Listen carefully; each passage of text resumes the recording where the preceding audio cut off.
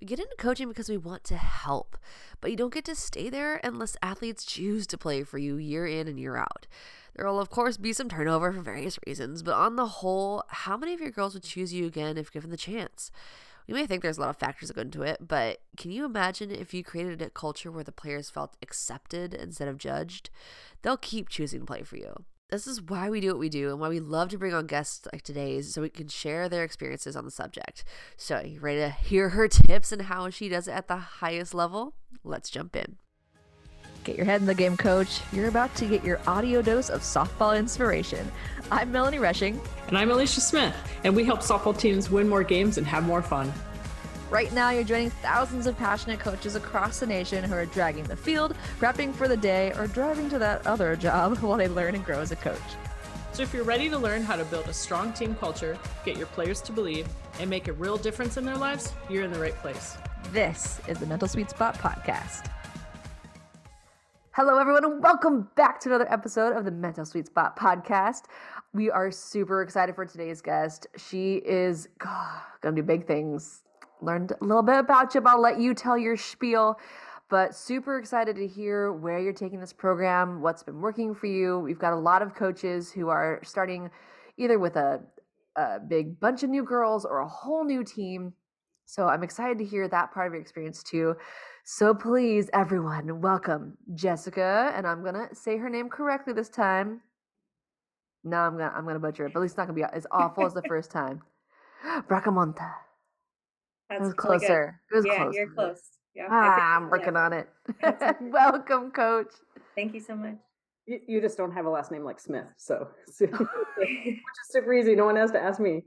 Thanks for joining, Coach. We really appreciate you joining us today. But if you could start off by telling us a little bit about your journey, starting as a player and then all the way into when you got this head coaching position. Yeah, I'll try to condense that as much as possible. But I went to Michigan State. I played there for 4 years, but then took a 5th year as a student assistant. I knew at that point I wanted to coach, and so I asked my coach if I could stay around and just be a manager, kind of help with the team, learn a little bit more about that side of the game. She said yes. And so I was able to get that experience that 5th year. I am from California, and so I missed home. I wanted to go back, but I had talked with her, worked very closely with her about what were the next steps I had to take. This is my goal. I want to be a head coach. So she said, well, you've got to go get your master's. I said, okay, but I want to go home. And she's like, well, then you find a program there or you get 1 year. I will give you 1 year off.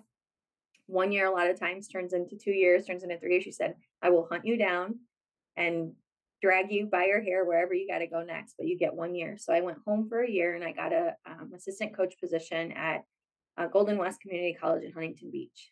And that was my first year there.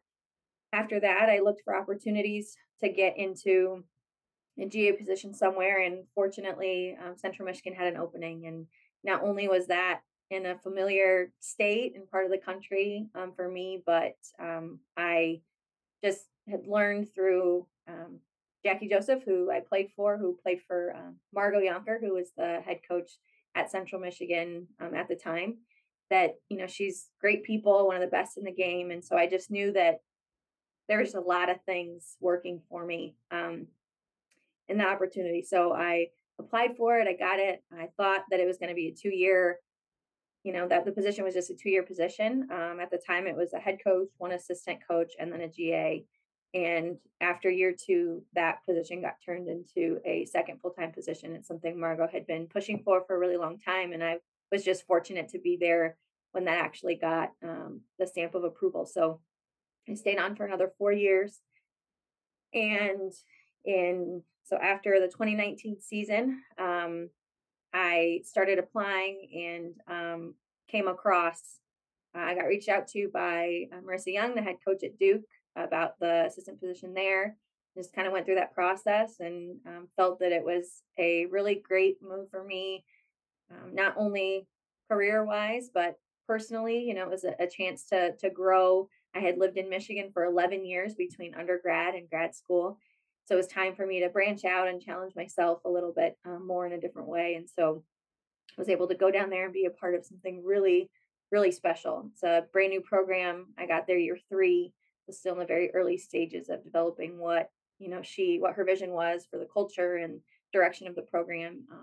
So it was a privilege to be a part of something like that. And then we actually did some pretty cool things. And that was an experience I hadn't really had up to that point in my career, that level of postseason play, regionals, super regionals, winning the ACC tournament, championship. And so it was just a really great experience. I learned a lot about myself.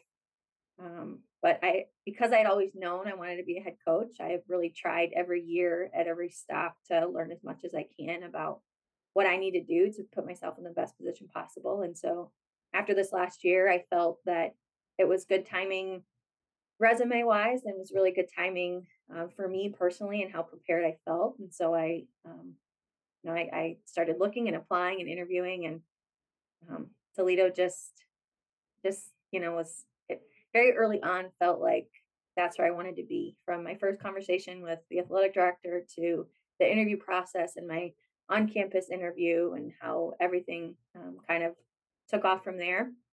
I was really hoping that I was going to get this job. And when I did, I just knew it was meant to be. So I'm here and super excited, and things have gone pretty well so far. Congratulations. Super Thank you. exciting. Been there since June, right? Yes. July. Yeah, July okay. 5th. Yeah. Oh, I know how that goes. I was Yeah. like, August 1, let's roll. Right. Exactly. So we talk so much about culture, and I think it's super fascinating. The stops you've had along the way, your first 2 stops were very already set cultures, like strong foundations from those coaches to go into a brand new program with a super strong culture. Like, it was so cool watching the progress of that team throughout those so few years. What lessons are you taking now into your program? Because so far you've just had fall with them, and I'm sure it flew by. It really But what are did. you taking with you, and what's working now for you? So I was pretty fortunate to be able to have some real hands-on experiences at the last 2 stops. And I know Margot, had established a lot of already concrete things within her program that have worked. Obviously, she's super successful. She'd been there 40 years, or about 30, 4 at the time. Um, but there and at Duke, culture is just something that is near and dear to my heart. And it didn't start out that way, my first couple of years as a coach. But it definitely grew into that as I went along, and is just something that now when people ask, what's your favorite part about coaching? It definitely is the culture piece. And I think that's because it encompasses, relationship building and creating an environment people want to be a part of, and all of those things. And so in 2016 at Central, we had a bit of a down year. And Margot will tell you herself that it was one of the most talented teams she'd ever coached on paper. I mean, the just hands down, top to bottom, super loaded. But the leadership was one of the toughest years she had ever experienced. So when you look at, this should be one of the best teams that have ever gone through this program in 40 years, but we significantly underperformed and worked through, issues and drama that we just hadn't had, and she hadn't really had a ton in her career. If that wasn't enough to show you that talent just isn't enough, then it's like I was able to see that unfold right in front of me. And so that was huge for me. And I think that her wanting to help me grow and develop as a coach and prepare me for head coaching someday, um, she she told me, I want you to figure out how to get us back on track. I want you to create a plan. We'll talk about it. How do we go? We're going to graduate these seniors. What do we do? How do we start over next year? And so I was able to brainstorm and think, if this were me, what would I do? How do I think we get there? And really challenge myself in that way. And I sat down with her and I was like, this is what I think. This is how we should approach it. And she said, take it. And so her supporting me and giving me the opportunity to try that, And then the next year and this isn't because of me, because without her support, without the coaching staff, without the players buying in, none of it's possible.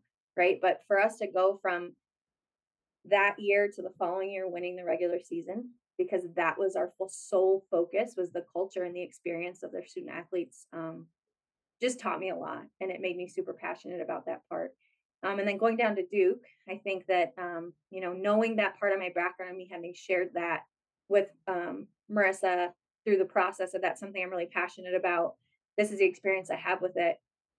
She was like, okay, I want you to make that be one of your responsibilities. This is my vision. This is what I want. And so we sat down year one and I said, what's really important to you? What do you want to? And so I made it my job to make sure that every day we were putting that at the front, right? Because she's got head coach has a million things to worry about and think about. And so made it my responsibility to make sure that that was at the forefront of what we did. And she supported me in that. She allowed me to grow in that area. And so I've had bosses that have given me opportunities to grow in that way. And I have seen how those ideas and those contributions have made such a big difference.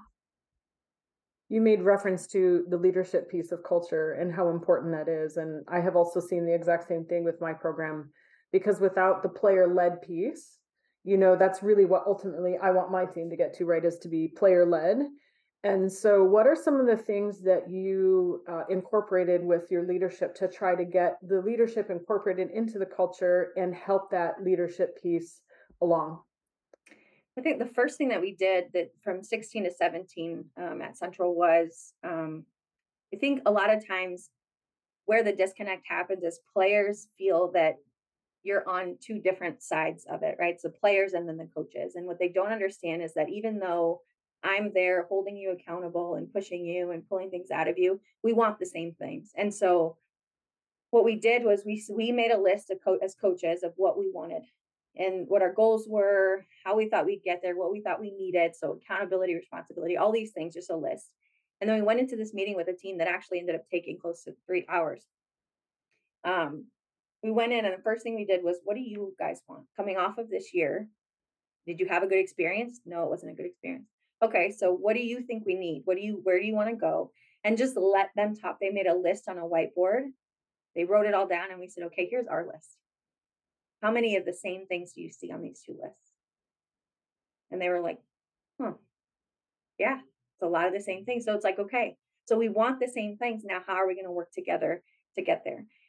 And that was probably like, the biggest thing. And it's really no different. Like they play the sport because they want to be good at it, right? They play the sport because they want to win. And so really at the end of the day, as much as we think coaches think this too, we're just so different, right? Generationally and all this. So we separate ourselves because of age and generation and experience, when really, when you take a step back, there are so many like common themes of what both sides want. And so I think the more you can try to get them to see we're on the same team, even though sometimes it feels like this, that was a big kind of starting point to, getting there.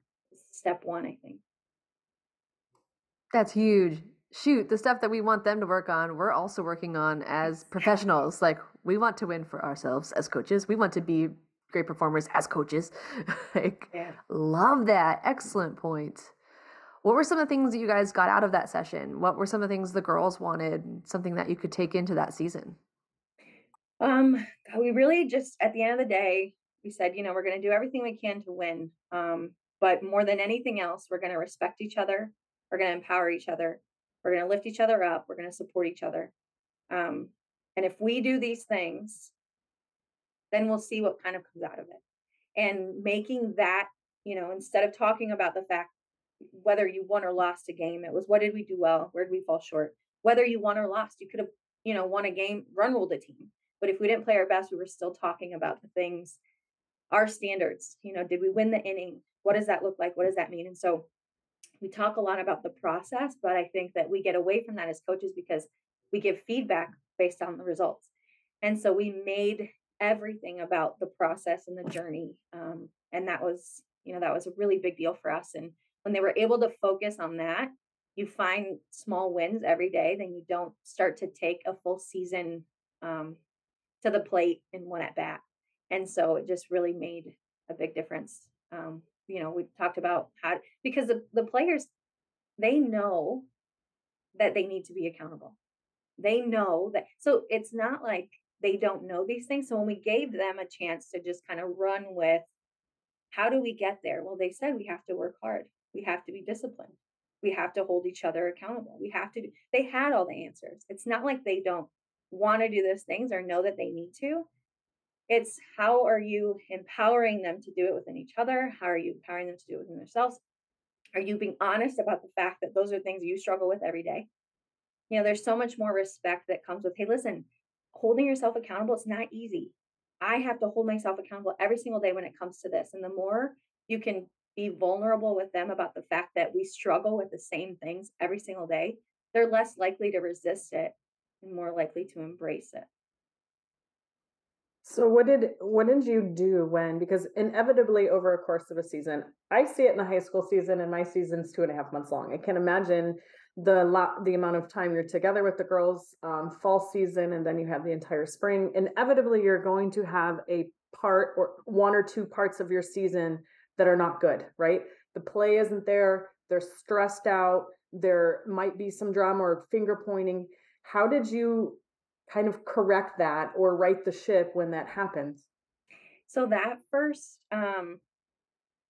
pretty sure I'm not getting my years mixed up. That first tournament, I think we went 0-5 that year that we won it. I'm pretty sure we went 0-5. And so that was like to start, right? You're starting there, that struggle place. And so I think if you can remain calm and confident as a coach and just talk about, hey, why did that happen? I mean, I tried it this fall after every game this fall, and you don't always have time to do this sometimes, especially tournaments, you have to get out of the dugout and, so there's not always time. But this fall, we made it a point to ask their evaluation of the game before we said anything. Give me your thoughts. And then they talk through a lot of things that you're like, okay, you guys touched on it all, or I would add this. And so I think then it's not you just talking at them all the time, right? It's them kind of problem solving within each other, identifying those areas of weaknesses and improvement points. And it gives them a voice, right? Everybody, I just think we talk so much about this generation and how they're softer, or they want more input, and they want all these things. And I know where that comes from. I get it because I have felt that. But the more that I've really tried to learn about people in general, we want the same things. We want a voice. I want a voice. It doesn't matter. I may know how to handle not having a voice better or differently than they do, because that's a generational difference. But the wants behind those things are no different. It's the same. I want to be respected by my administrator and my boss. I want to be asked my opinion. If I had to work for a boss who was really tough and yelled and screamed, or a boss that, met me where I was and mentored me through things, okay, I might be able to handle a boss that yells and screams, but I wouldn't pick that boss. And so I think just being the person you would pick, or being the person they would pick, is important, instead of making them, this thing that they're not. That is an excellent point, because I see that all the time. Like coaches will need a vent, and like they're complaining about, this kid wants this of me, and I'm like, oh, that sounds pretty fair. Like, I don't blame him on that one. Yeah. What are some things off the top of your head or from experience, like what can we be for kids that we would want for ourselves even now as adults? Just understanding. Everybody wants to be understood, right? Doesn't mean you lower standards, or understanding doesn't mean agreeing. It doesn't mean accepting. It just means understanding, right? And you can understand, like, hey, I understand. I get why you did this. I'm just going to tell you, when that happens in this program, this is the consequence. So, like, what can I do to help you moving forward so that it doesn't happen again? You're human. Mistakes happen, but understand that mistakes have consequences, and this is one of them. And so it's just knowing that at the end of the day, like, I can't even count how many mistakes I make in a day, right? It's just like, do I do my best? Yes. Do I think I'm a good person? Yes. But am I perfect? No. And so it's just, there's holding them to high standards, which I think that we should, But the more you can do that with understanding and compassion, the more likely they are to want to meet those standards, not just for you and your program, but for themselves. And so I just think that's the missing piece in a lot of this is holding them to such high standards that you don't allow them to screw up or be human. And then they feel they can't be honest with you or they can't be real with you. And then you don't ever really reach them because they're feeling like they have to be this perfect player or person. And so I just think that understanding, right? That this is like when you think about whether it's political views, religious views, all of these different things that are out there, I cannot agree with them, but I can like respect that there's a person on the other side of them for whatever reason they think that or they feel that or they believe that, just like I think and feel and believe this, even though I think I'm the right side of it and they're on the wrong side, right? So it's, but they think I'm on the, so we're just the same. We're the same. And so I think that it's being super honest and self-reflective about what the truth is. And the truth is you're not always right. The other person always wrong. Or, there's just like, I get it. I feel so strongly about this, just like they feel so strongly about that. I don't think you could have said it any better. Like, and just Mel and I are both nodding our heads because I think the understanding piece is the piece that I feel like a lot of coaches don't have or don't think they have or don't know how to achieve. And letting the players set their own standards sometimes. Like, for example, we're on the field and we're doing a drill and you've got to do it perfectly, right? You've got to field, throw, and catch perfectly. But if they bobble the ball just a little bit but they still get it and make the throw, they look at me and will say, does that count? I said, what's your standard? Right? Like, you have to hold them to that. Like, I think there's value in them setting their own standards. And then, like you mentioned, they're holding themselves accountable to it. Right. Absolutely. So back to that, sorry, that was two different things, but the thing that I wanted to get to was that piece about understanding. What's a piece of advice you would give to coaches that are trying to learn and understand their players a little bit better?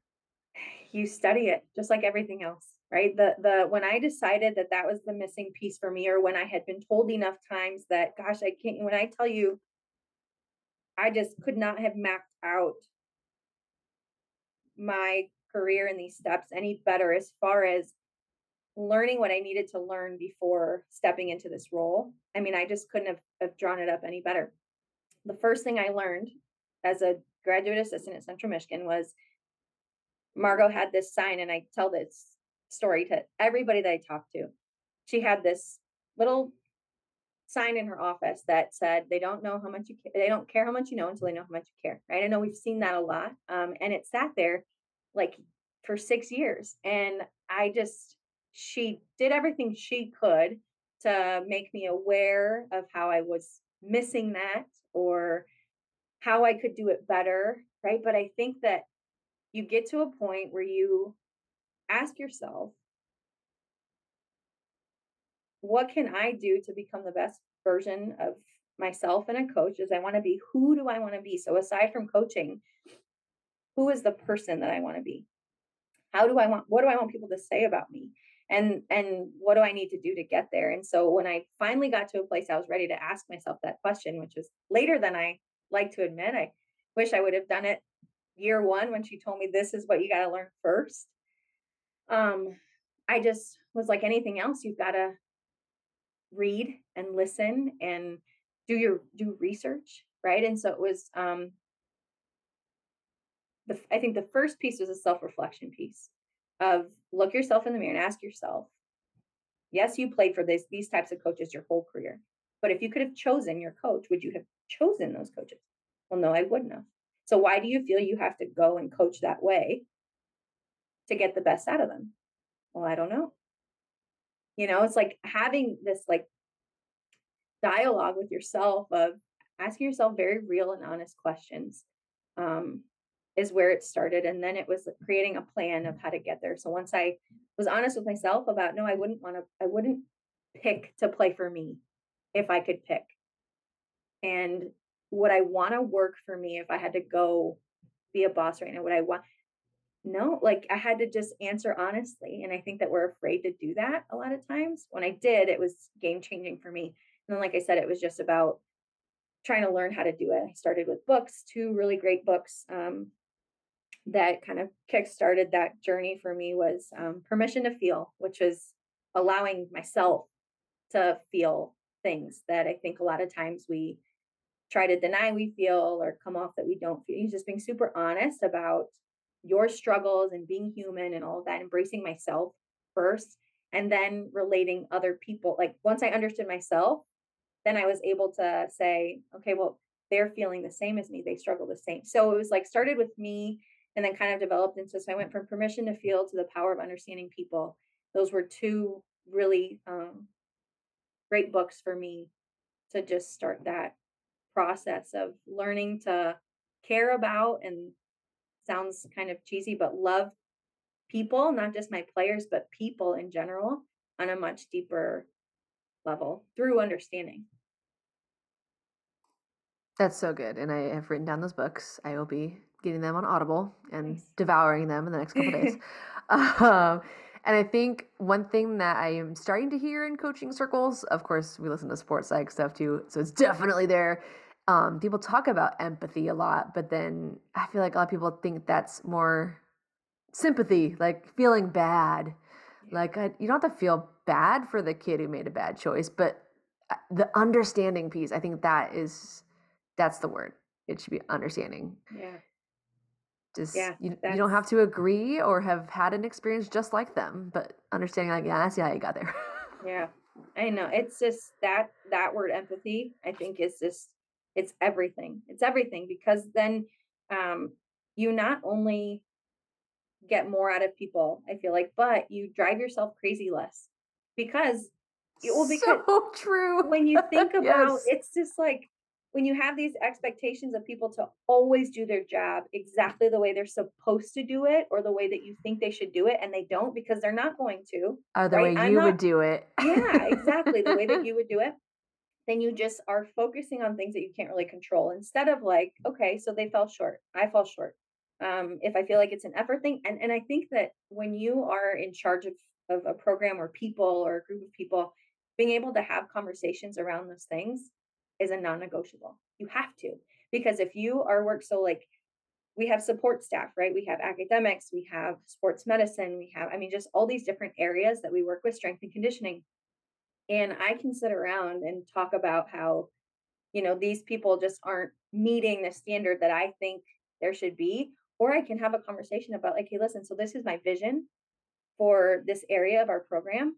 And I feel like we're kind of missing the mark here, or I feel like we're not on the same page. How do we get on the same page? These are my goals. What are yours? And have those conversations, because people aren't perfect. And who's to say the way that you think the job should be done is the way it should be done? That's just your opinion of it. And so I think being honest about the fact that I'm not always right, I don't know everything, I don't have all the answers, then allows you to have that empathy piece when it comes to people, screwing up, and you have no idea why they are the way that they are, or why they do what they do. You don't. You think you do, and you treat them accordingly, but you have no idea. And so I think that that's just everything. Empathy is just everything. And that is a wrap on today's episode. If you want to put your team in the best position to succeed this season, and you want to be able to understand what each of your players needs individually, it starts with culture. We've taken hundreds of coaches through a process very similar to that Coach Bracamonte used with her Duke and Toledo teams. The 5-step Dream Team Blueprint is an actionable plan for building your culture. From figuring out what they really want to the standards it'll take to get there, let's put a plan in place to have an amazing year. Just head to mentalsweetspot.com/coach to get started. All right, hope you have a good one. Talk soon.